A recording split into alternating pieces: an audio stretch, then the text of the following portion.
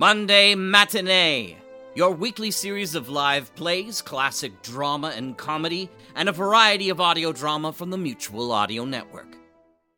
The following audio drama is rated PG for parental guidance.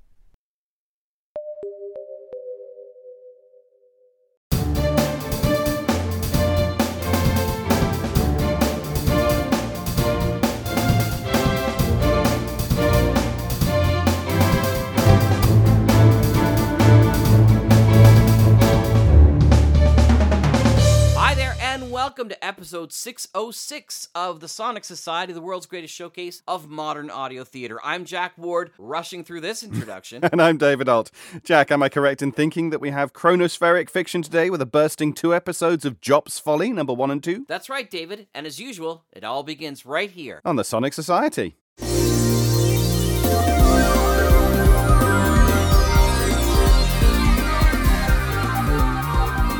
Hi, everybody. Garbanzo here. I'm in this docking bay doing some repairs to the Chronosphere, and I thought it'd be a good opportunity to walk around and meet some other pilots of the spectral streams. Here comes someone now. So hey, man, tell us about yourself. My name is Aaron Corbett, and I want to let you know about my show called Your 3 Stories Podcast. We produce weird and funny audio drama stories in series of 3. Here are a few examples of what you will hear. The first clip is from our Financial Crisis series and is called The Search for Gold. In this story, 3 treasure hunters dig for more than they bargained for. Sam, is there any sort of curse we should be worried about with this treasure? Some treasures have evil curses attached to them, and people look for the treasure and end up dying. You didn't say anything about there being a curse, Sam. How could you do this to us, Sam? There is no curse. Are you sure? Maybe this treasure carries a curse, but since nobody found it, then nobody knows about the curse. We could be the first to die. Our second example is from our Technical Difficulties series and is called Super Secret Super Soldier. Charlotte Drake, a brilliant scientist, attempts to create a super soldier for the United States government, only to find out that not everything goes as planned. Project Nightcrawler is a complete success. Look, he's getting up. He can't even stand. His leg just fell off. I'll sew that back on after lunch. Everyone be quiet. He's going to say his first words. You can listen to more at our website, www.your3stories.com, or anywhere you get your podcasts.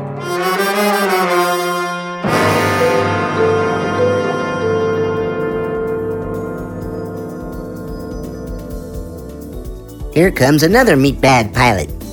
So, buddy, what do you got going on out here?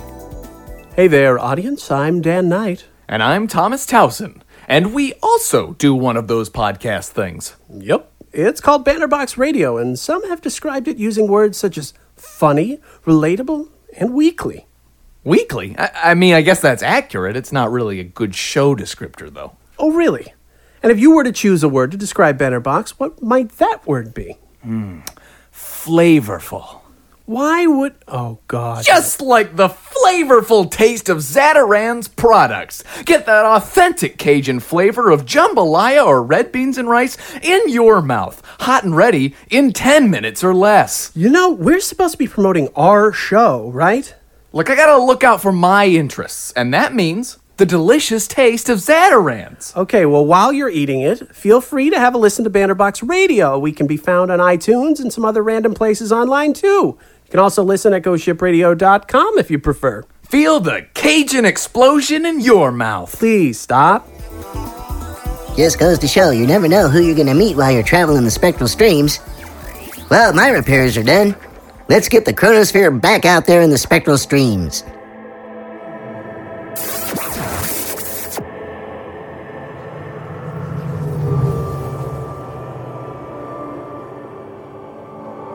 Welcome to Chronosphere Fiction. This is your pilot, Daniel French. This journey's Bubbleverse is brought to you by writer Patrick Edwards, and his story is Jop's Folly. It's a pretty big Bubbleverse. It's going to take a long time to traverse. We're going to split the first crossing into 2 trips so we can have some refueling time. Speaking of fuel, I could use a little help paying for it out there, you guys. Go to patreon.com/Chronosphere and kick in a little for us, would you? Now, we give to you Jop's Folly.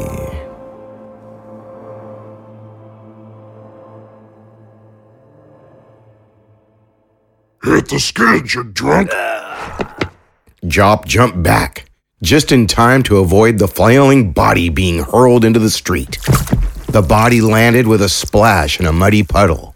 Jop looked up at the figure who'd done the hurling, whose hulking frame looked to be made completely of stone. The figure looked that way because he was, of course, a crag lad, a race of anthropomorphic rock people. He noticed Jop and spoke in a gravelly voice. What's the word, Jay? Hey, Micah. The rock man held the door open. Coming in? In a minute, buddy. Sure thing. I'll make sure there's room at the bar for you.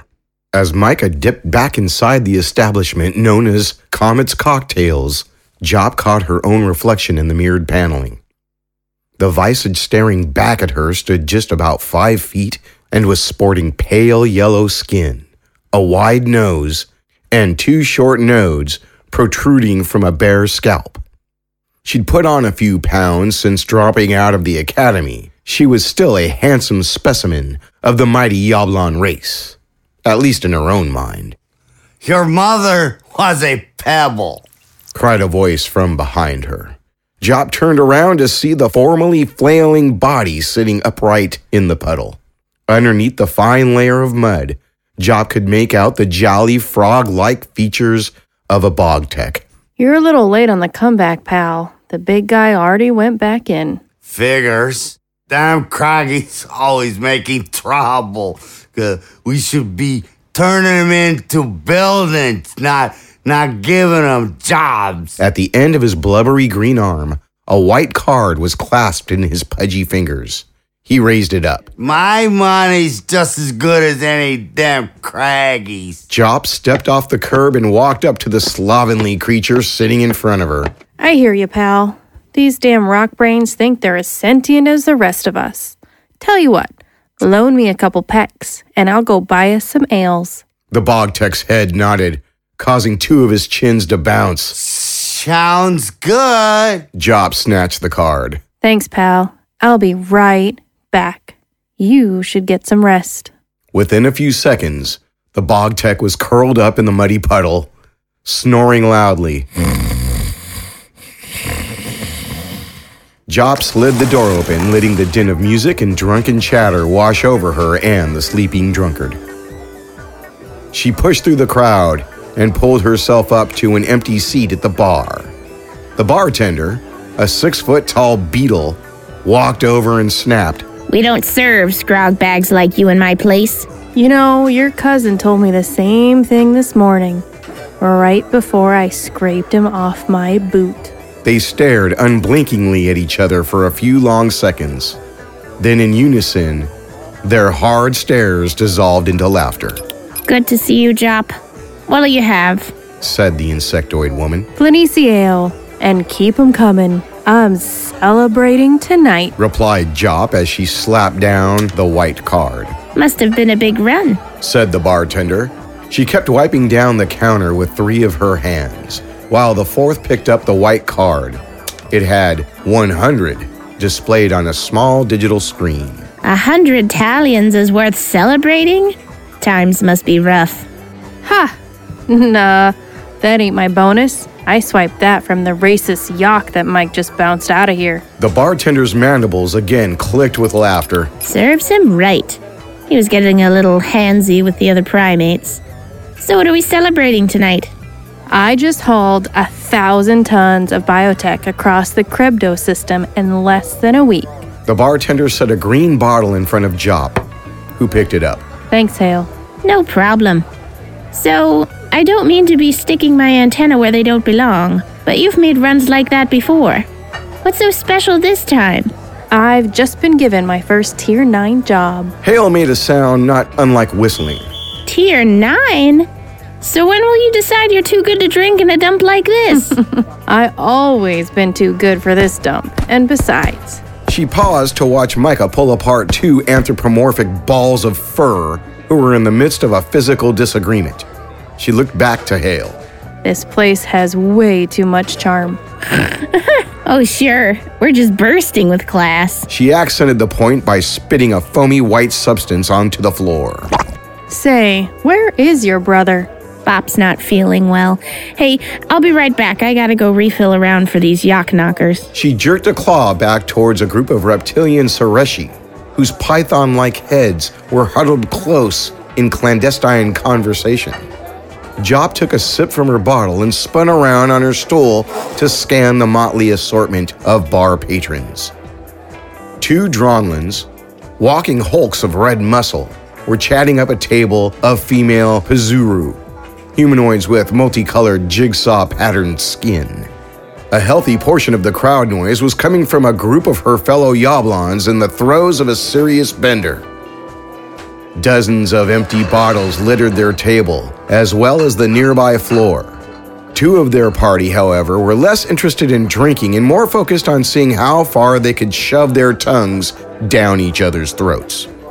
She saw a cluster of Kapua, sparkling, glowing clouds. Jop spent a minute pondering the logistics of how a sentient ball of gas would get drunk.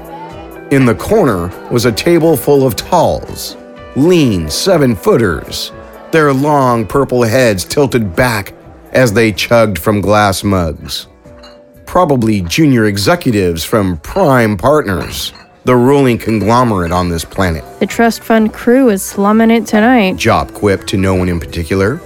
Maybe Daddy cut off the credit feed, and this is the only place they can afford with their actual salaries.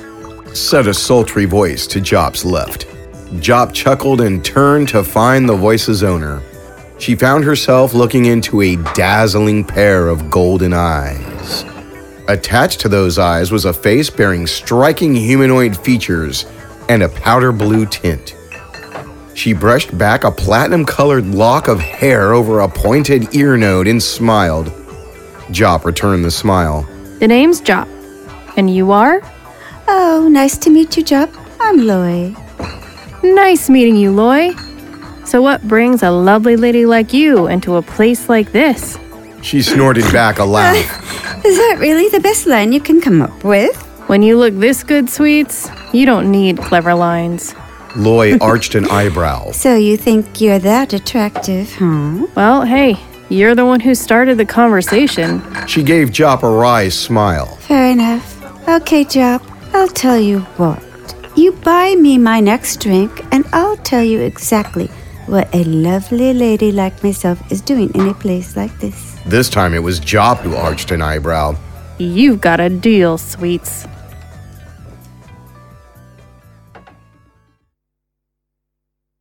The soft morning light shining through the bedroom window felt like a laser beam on Jop's face. She groaned as she attempted to pull herself up to a sitting position. Her head exploded in pain as the hangover took hold. Her hand fumbled along the bedside table until it closed around a small white bottle. She took out a few little green pills and popped them into her mouth. The nightstand was unfortunately devoid of any consumable liquid. Jop grimaced as she choked the pills down dry. Can I have some of those? Asked a voice to her left. Jop whipped her head around to see Loy looking up at her. She rubbed her eyes to make sure she wasn't hallucinating. When she lowered her hands, Loy was still there. Hey.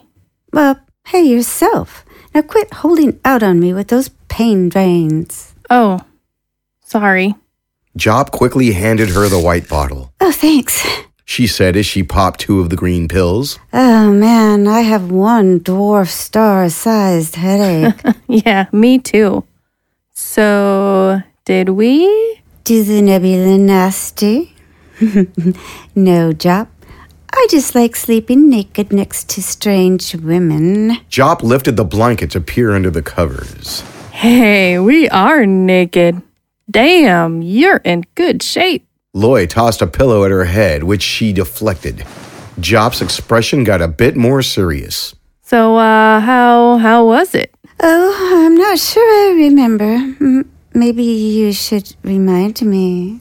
20 minutes later, Jop was humming to herself as she dried off from the sauna bath. The smell of a freshly brewed pot of wahoo wafted into the lavatory. Jop followed the delightful scent into her rental suite's kitchenette, where Loy was pouring a steaming liquid into 2 mugs. She looked up at Jop and giggled. Nice outfit. Jop looked down to see that she was wearing nothing but a towel. If you got the goods, you might as well show them off. Loy smirked as she handed her one of the mugs. Oh, I hope you like it strong. Jop accepted the mug and inhaled deeply. She took a sip and sighed. Damn, that's good wahoo. Thanks. I thought about making us something to eat. She opened the cooler cabinet, which was completely bare. But you literally have no food. Jop scratched the back of her neck. Yeah, I spend like 90% of my time traveling. Doesn't make much sense to keep food around. Loy opened another cabinet, revealing a dozen multicolored bottles. She eyed her skeptically. Hey, food spoils. Booze doesn't. Loy closed the cabinet and took a sip from her own mug. Damn, I do make a nice cup of wahoo. Anyway, so I assume all this traveling is for work? You got it, sweets. I'm a transport pilot for Prime Partners. Oh, is that right? You any good? Well, today I'm picking up a Tier 9 payload. So what do you think? I don't know what that means. Jop was confused. You live on Forza 6. So? So, this planet is the largest distribution center in the settled universe. She stuck her chin out. Only the best transporters get Tier 9 contracts. Oh, so you're the best, huh? Oh, you got it, sweets. So, where will Prime Partners' best transporter be flying off to today? I'm picking up my payload in Pa Nui. She glanced at the Gamma Cooker's universal timepiece. And shit, I'm running late. She turned to head back to the bedroom, but felt a hand grip her arm. She was surprised at the sudden emotional weight on Loy's face. Did you say you were going to Pa Nui? Yeah, the big city. Why? She bit her lower lip, hesitating. What is it? Well, I'm actually from Pa Nui. It's just been a really long time since I've been back. Jop arched an eyebrow. You want to come with? Loy pulled back. Oh no, I couldn't oppose. I mean, we just met. And are you even allowed to do that? Hell no, I'm not allowed to bring people along. I'm not allowed to drink while working either, but that doesn't mean I don't enjoy the occasional sip once in a while. You spend a long enough time in my line of work, you pick up a trick or two to get around some of the more annoying bureaucracies. Are you sure you want me to come? Am I sure? Have you seen yourself? Yeah, I'm sure. Her pale blue cheeks flushed violet. This is crazy. But okay, let's do it. Oh, I'd love to, but we really need to be leaving soon. Loy punched Jop in the arm.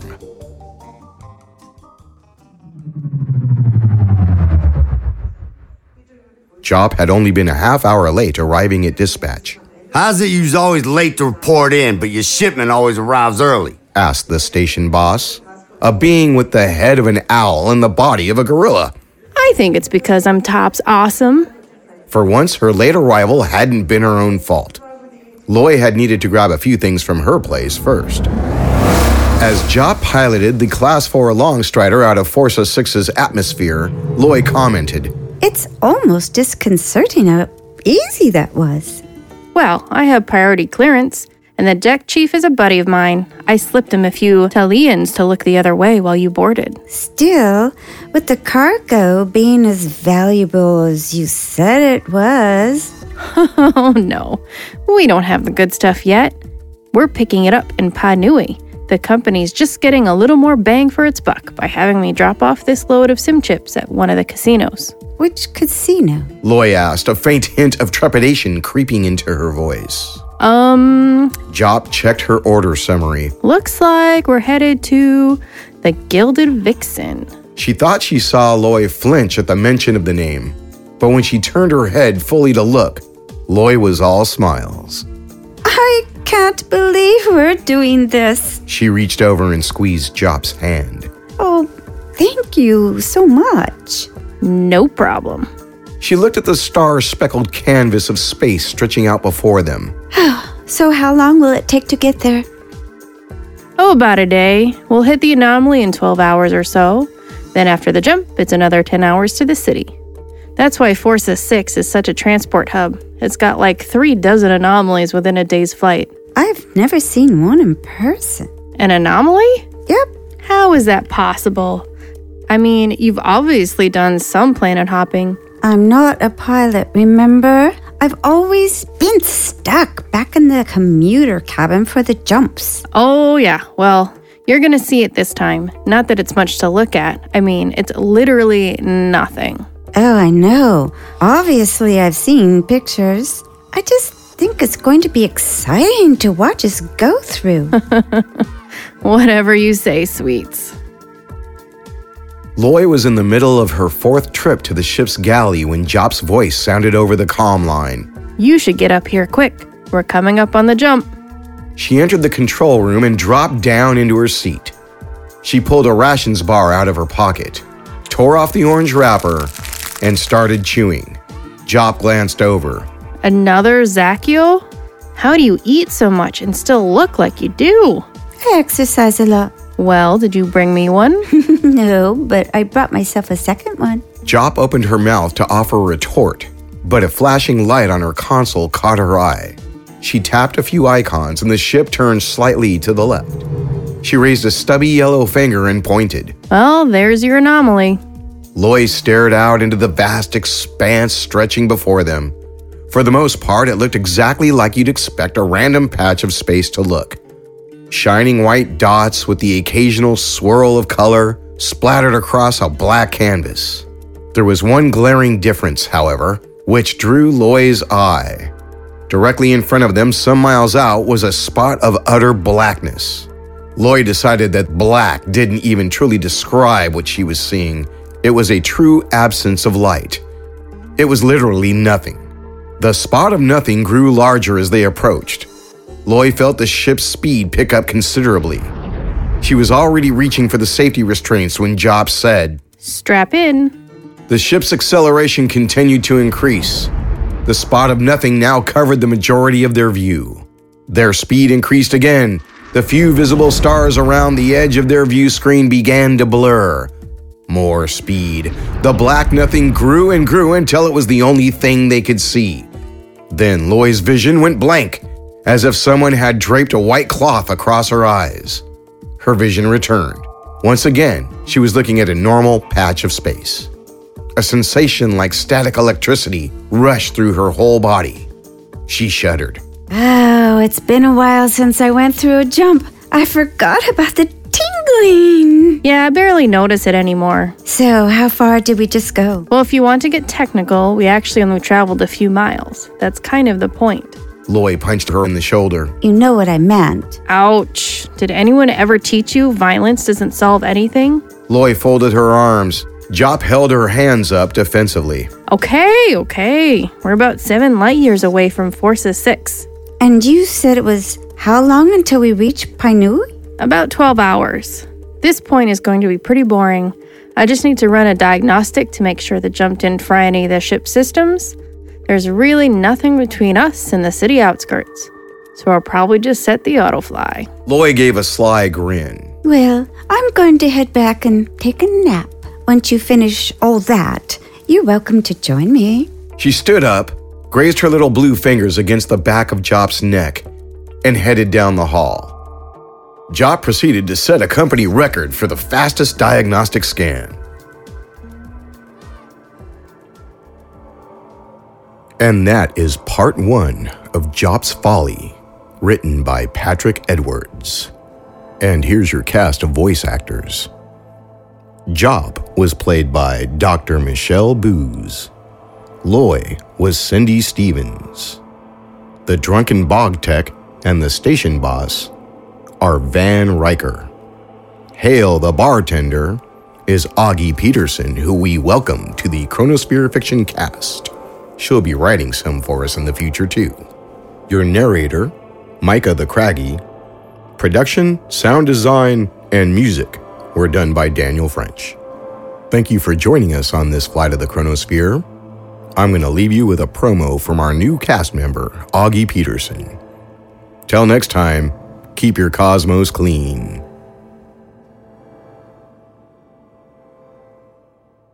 Hey folks, how's it going? My name is Augie, and I host a podcast called The Short Stories of Augie Peterson. Once upon a time, I had 2 blogs. Then one day I started listening to podcasts. They seemed like a lot of fun and would combine the thing I was always afraid to share with the world, my writing, with the thing I had no choice but to share with the world, my theater background. So I decided to combine them into a podcast for those millennials that don't have time to read 2 blogs. I read the original horror stories I write on Tuesdays and review really terrible horror movies with massive amounts of sass on Thursdays. On the first Saturday of each month, I tell my listeners about 5 new indie artists that I have interviewed that I think they should know about. So if you like dorks, horror, and indie artists, this is the podcast for you. Check out The Short Stories of Augie Peterson wherever you listen to podcasts. For more information, check out augiepeterson.wordpress.com. Toodaloo!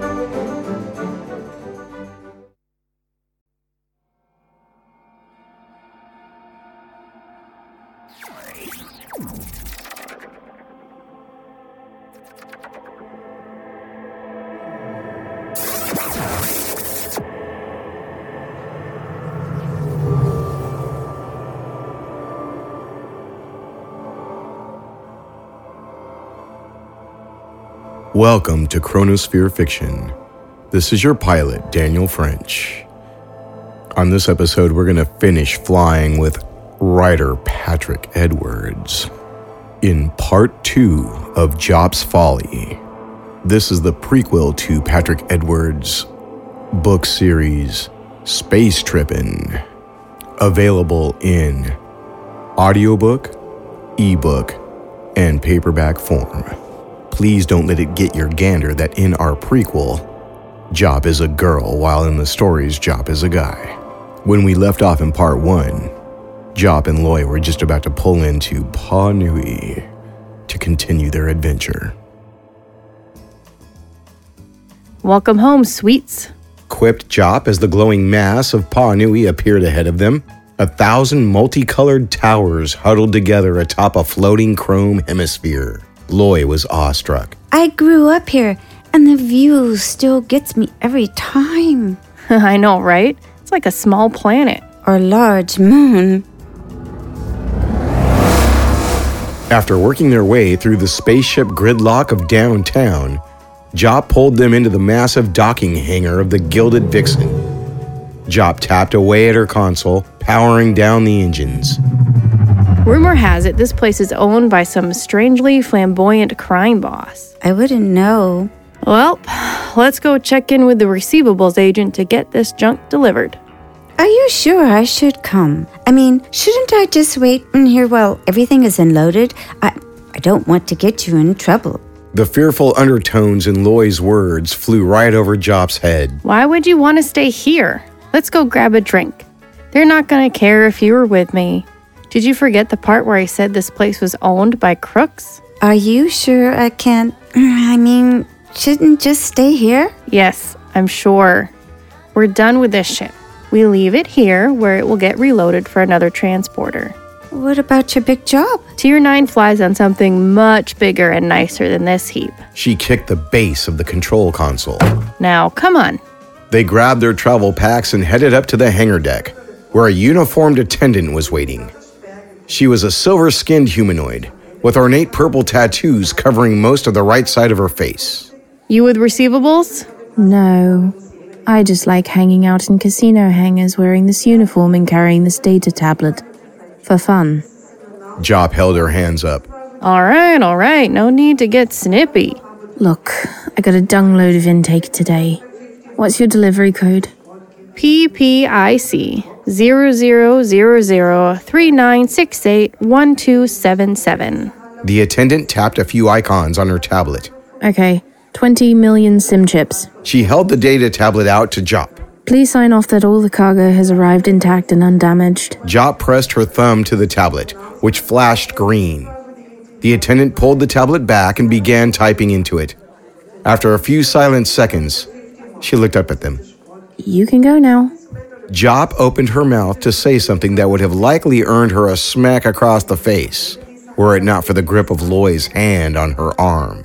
They gave the attendant a wide berth as they circled around the wide ramp leading out of the hangar. Jop spoke up once they reached the lobby. How about we decompress over a drink? Then you can show me your old stopping quadrant. From across the lobby, a pair of golden eyes followed the couple as they passed through the storm of light and noise that was the main gaming hall. The body attached to the eyes was an average-sized humanoid with steely blue skin and closely cropped yellow hair. After watching the couple enter the bar, he pulled a mobile comm line from his pocket. Hey, let me get 2 Flanici ales over here. Jop's latest attempt to get the bartender's attention went unnoticed, as he was too busy schmoozing a trio of insectoid women. Having a little trouble? Teased a voice from behind Jop. Jop ignored the voice and shouted.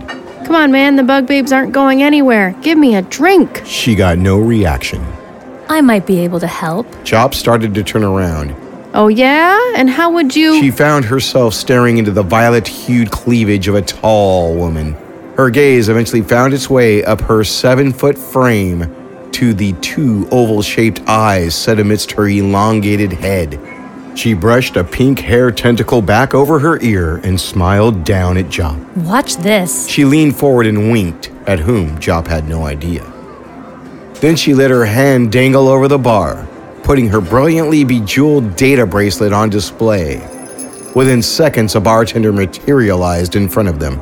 What can I get ya? I'd like a Cosmos. She canted her head toward Jop. And my friend here would like a pair of Flanici ales. The bartender looked at Jop as if she'd just appeared out of thin air. He quickly retrieved 2 bottles and slid them over to Jop. He then began mixing the bevy of ingredients that Jop guessed went into a Cosmos. Jop held up a plain white currency card. Thanks for the help. I can pick up this round. She smirked and waggled her wrist, the one that bore the electronic bangle crusted with gems.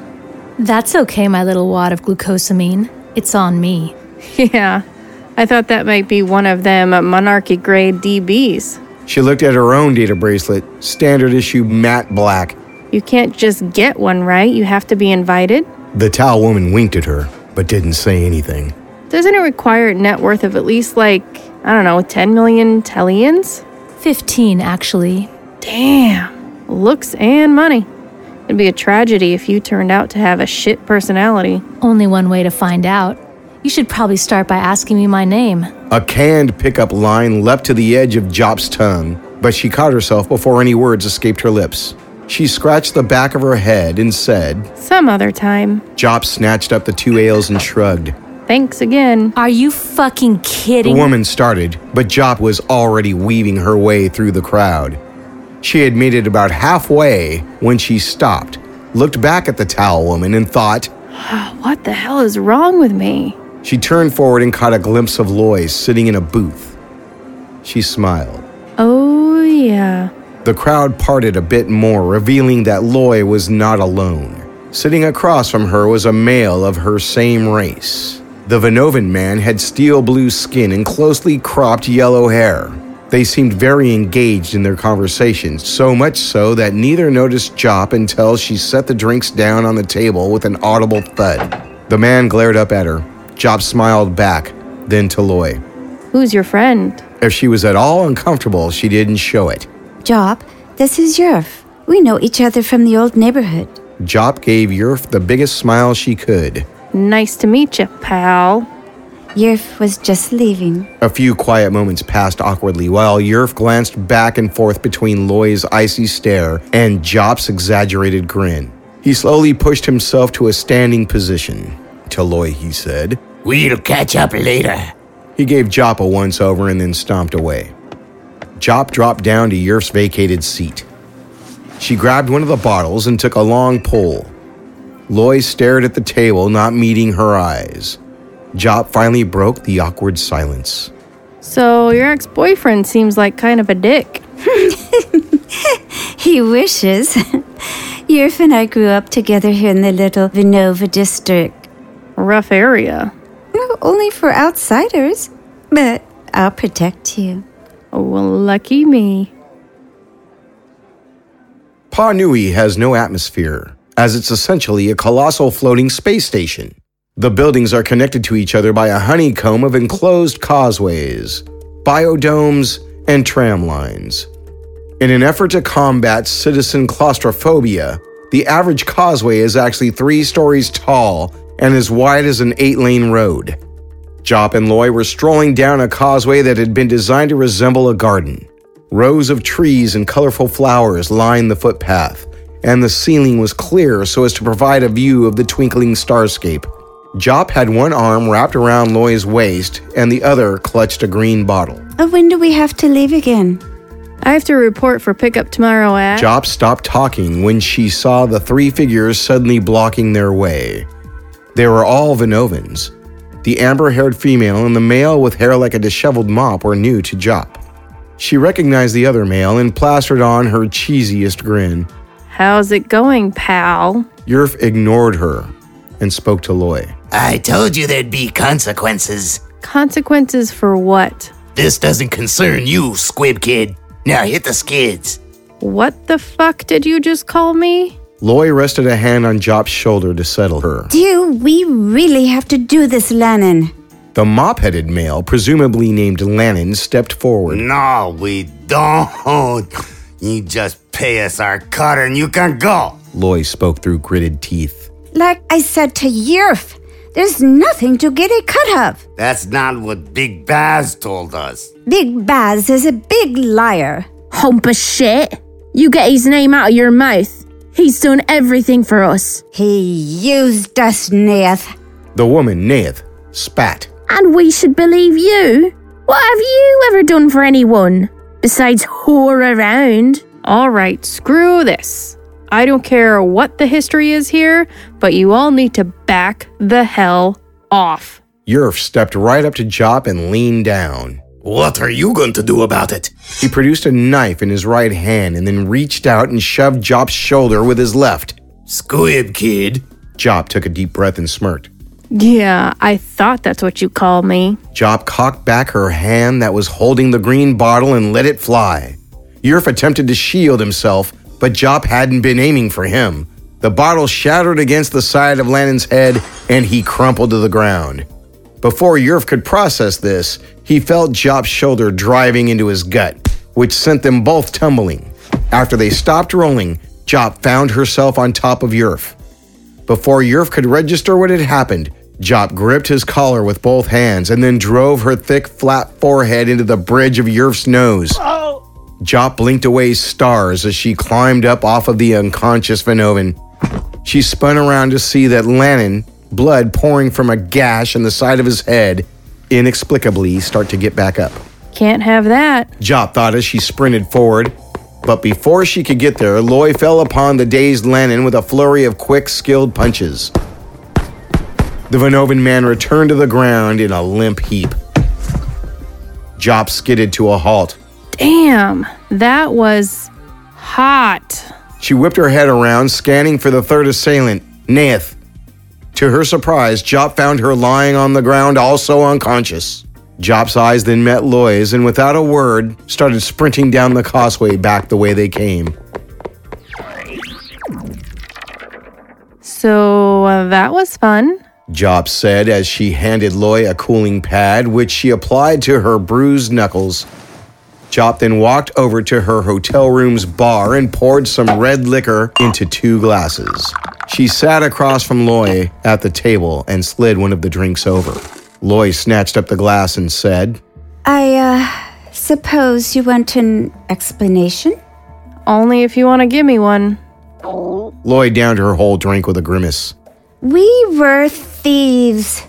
The Little Venova district isn't exactly known for its charm and appeal. You do what you have to do to survive. The 4 of us survived by running scams, cons, whatever you want to call it. Big Baz was our mentor. He taught us the trade. Then one day, Baz tells us he's got a line on the big one. You know, the big score you see in every heist story that's just too good to walk away from. Well, for us, the big score was Taimana gemstones. I was the inside man, so to speak. The day comes and we all execute our parts perfectly. Yerf and Lannon take care of the physical security. Neath takes care of surveillance. I get in the vault. And? Jop was practically crawling across the table. And there's nothing there. No gemstones, no nothing. And the next thing I know, universal law enforcement agents are swarming the place. I was able to slip through the ventilation shaft and got away. But all the others got jammed up. The word starts spreading through the neighborhood, and I cashed out big and let them all take the fall. We all know how the story ends. So I scraped together whatever savings I could and bolted. And you think this big Baz punk set you up? Loy shrugged. Who knows? She stood up and went to refill her glass. It was a mistake, me coming back here. Come with me. What? Come with me on my run. Screw this place. Come fly around the galaxy with me. How would that even work? Jop approached her and took her hand. We'll figure it out. She looked up into Loy's eyes. What do you say? Hey, sweets, you ever see anything more beautiful than that? Jop and Loy gazed up at an Infinity-class Uberhauler spacecraft. It was as tall as a 2-story building and at least 100 yards in length. Light glinted off its dark blue finish. Wow! Was all Loy could come up with. Wow is right. You're looking at the finest piece of transport tech in the known verse. The sound of boots clopping on steel made them turn around to see the approaching deck chief, a middle-aged towel with pink stubble peppering his purple face. Which one of you is Transporter Winslow? He asked without looking up from his data tablet. That'd be me. And who is this? He asked, pointing at Loy, eyes still glued to the tablet.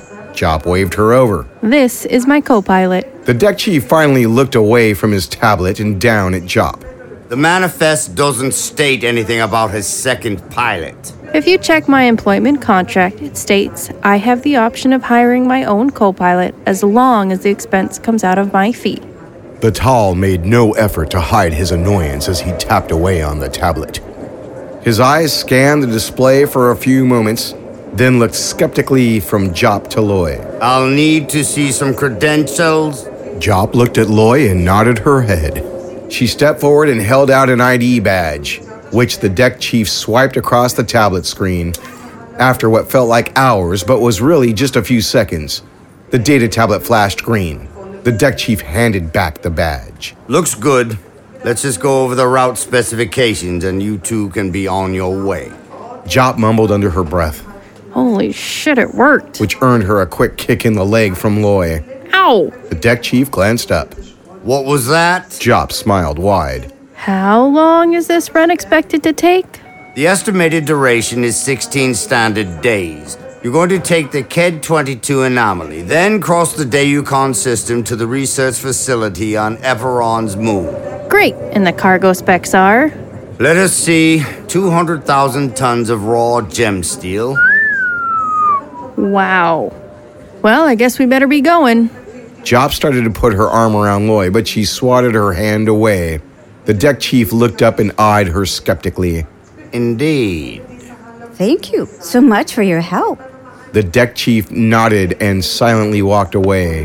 When he was out of earshot, Loy turned to Jop. I don't know what's more shocking, that this actually worked, or that you almost blew it again with your big mouth. How is that shocking? My big mouth always almost screws things up. Fair point. Jop started heading toward the ship's boarding ramp. Just be glad I had that extra set of creds. Yeah, about that. Why do you have a fake ID badge? It's a real badge, it's just not mine. I forgot to renew my license one year, and I swiped that from this other pilot, Fliff. Then I used a halo mixer to change the name and picture. That's kind of a dick move. No, Fliff was the dick. He screwed me out of jobs for years. This was my little way of getting him back. They entered the ship's central housing cabin. There were 4 beds, 2 couches, a table, and a large visual entertainment center. Jop gave a flourishing wave. Welcome to our home for the next few spans. Come on, I'll give you a quick tour before we take off. Oh, this ship is gigantic. Don't we leave like in 20 minutes? Jop pointed towards a door behind her. The cargo hold is through there. It makes up like 85% of the rig. See, we're already almost done with the tour. Loy rolled her eyes and followed through another door. Jop pointed to her right. Through that door is the lavatory, and that's the galley. And the control room would be through there. Well, what about those other 2 doors? One leads to the engine hub. Jop gave a dismissive wave towards the other. And we won't be needing that one. What is it? It's the dinghy. The what? It's the escape pod. You know, if something catastrophic happens and we have to abandon the cargo. It's mainly for lesser skilled pilots. I've never needed it. Loy clasped her hands and made a show of batting her eyelashes. Oh, my. How impressive. You're hilarious. She giggled and worked her hand around Jop's elbow. My big, brave pilot. Take me to the stars. The first few days of travel had been relatively uneventful. They hit the first anomaly jump without issue and were now halfway across the Deucon star system. Jop was at the helm, with Loy lounging in the chair to her right. She looked up from the popular gossip feed on her tablet. So, is piloting this ship very different from others you've flown? For the most part, it's the same. It just takes a little extra control when navigating tight spots. Oh, so where are we again? We're about midway through the Deucon system. Doesn't the system have a small anomaly cluster? Yep, and unfortunately, none of them take us where we're going, which is at the far end of the system. We have to cross it the old-fashioned way. Well, how far is this cluster? Almost 2 hours away. I think I'm going to take a nap. Jop glanced over, her eyebrow raised suggestively. No, I mean a real nap. You can still join me, though. Oh, can't. I need to stay up here for at least another hour or so. Once we're past the debris cloud, I can run autofly for a few hours. Oh, come on. Don't tease me like that. Loy kissed Jop on the cheek and left the control room. It was a little over an hour later when Jop heard a voice from behind her coup. Hey there. She turned around to see Loy wearing considerably less clothing than she had been earlier. She smiled and held up a large blue bottle. Oh, care to join me? Your timing is perfect. I've got a good 6 or 7 hours until I need to be back up here. She walked over and scrutinized the bottle Loy was holding. This is some nice hooch. What are we celebrating? Oh, you haven't exactly struck me as someone who needs a reason to celebrate. Good point. Jop followed Loy back into the housing cabin, where they plopped down on one of the couches. 2 glasses were already waiting for them on the table next to the couch. Loy popped the bottle top and poured an orange liquid into the glasses. She handed one to Jop and then raised the other up high. A toast? A toast to what? How about you? You've been so great this whole time. I don't deserve you. Nonsense. You totally deserve me. But I am pretty awesome, aren't I? Loy smiled again. If Jop had been a bit more discerning, she might have seen past the smile on her mouth to the sadness in her eyes. But Jop was not the discerning type. So she held her glass aloft and proclaimed, "To the best damn pilot in the universe." She downed the glass's contents in a single gulp. She wiped her lips. That's some good stuff. Jop noticed that Loy had set her still full glass back on the table. Don't you like it? Loy didn't answer. Then Jop's vision started to get hazy. She blinked a couple times and dizziness washed over her. I think I need to... She collapsed back on the couch.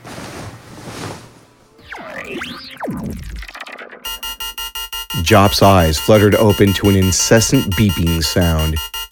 She scrambled to her feet and scanned her surroundings. Everything was still a little foggy, but she saw a flashing red button, which she assumed was the cause of the infernal beeping. She made for the red light and tripped over some kind of box. After pulling herself back up off the floor, she completed her short trek to the flashing red button and slammed her palm down. Mercifully, the beeping stopped. Her vision started to clear, and she again attempted to assess her environment. She was in a small, unfamiliar control room. She looked down at the console. There was a label next to the formerly flashing button. It read, Emergency Beacon. The control room had no doors, only a circular hatch located in the center of the low ceiling. She peered out of the front view screen. She wasn't sure where she was, but she was pretty sure it wasn't the Teyukon system. Her foot touched something, and she looked down. It was a book. She looked closer. It was called The Sentient Coalition Official Intergalactic Travel Manual, Escape Pod Edition. The damn dinghy! Jop cursed as she kicked the book. She spun around looking for something else to kick and saw what she'd tripped over. Resting in the middle of the floor was a case of Flenici ale. Lying next to it was a letter. Jop spent the next 3 hours sitting on the floor working her way through the case's 24 bottles. Her eyes fell on the shredded remains of the letter. So sorry. Can't understand. And no choice were some of the phrases that looked back up at her. It didn't matter. Every single word of that letter was burned into her brain. She finished the bottle she was holding and reached in the case for another. Her hand came back empty. She kicked the empty box away and struggled to pull herself up. With great effort, she managed to pull herself into the pilot's chair. The screen was ablaze with alerts and warnings. The words were beginning to blur, but Jop was able to work out that the pod had drifted into a planet's gravitational pull. She made a feeble attempt to pull up, but it was too late. She was going to crash. In her last moments of lucidity, she saw the name of the planet flash across the screen. She grumbled to herself. What the shit is an Earth?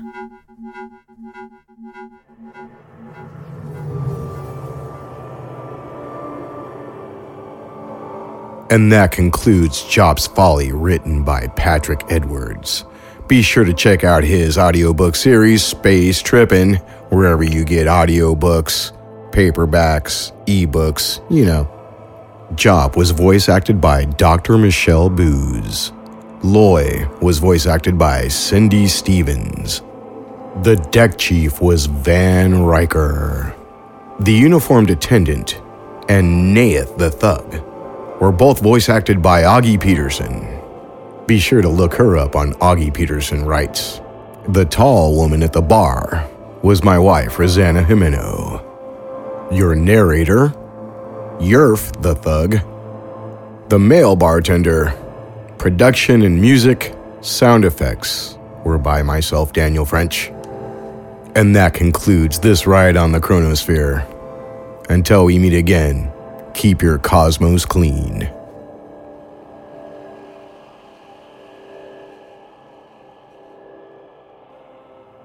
And that's this week's show. Please return with us next week for more amazing audio drama and Jack Ward. So until then, and for Jack, I'm David Alt. Have a great day.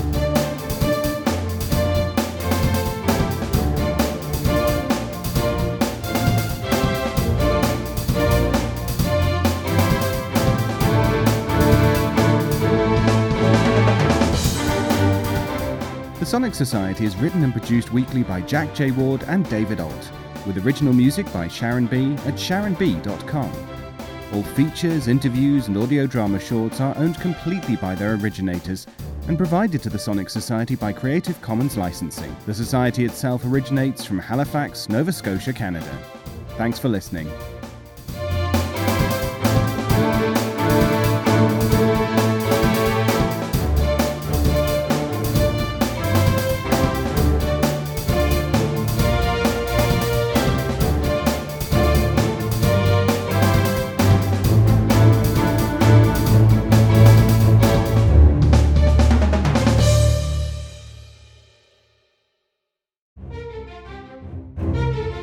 This has been an Electric Vicuna production.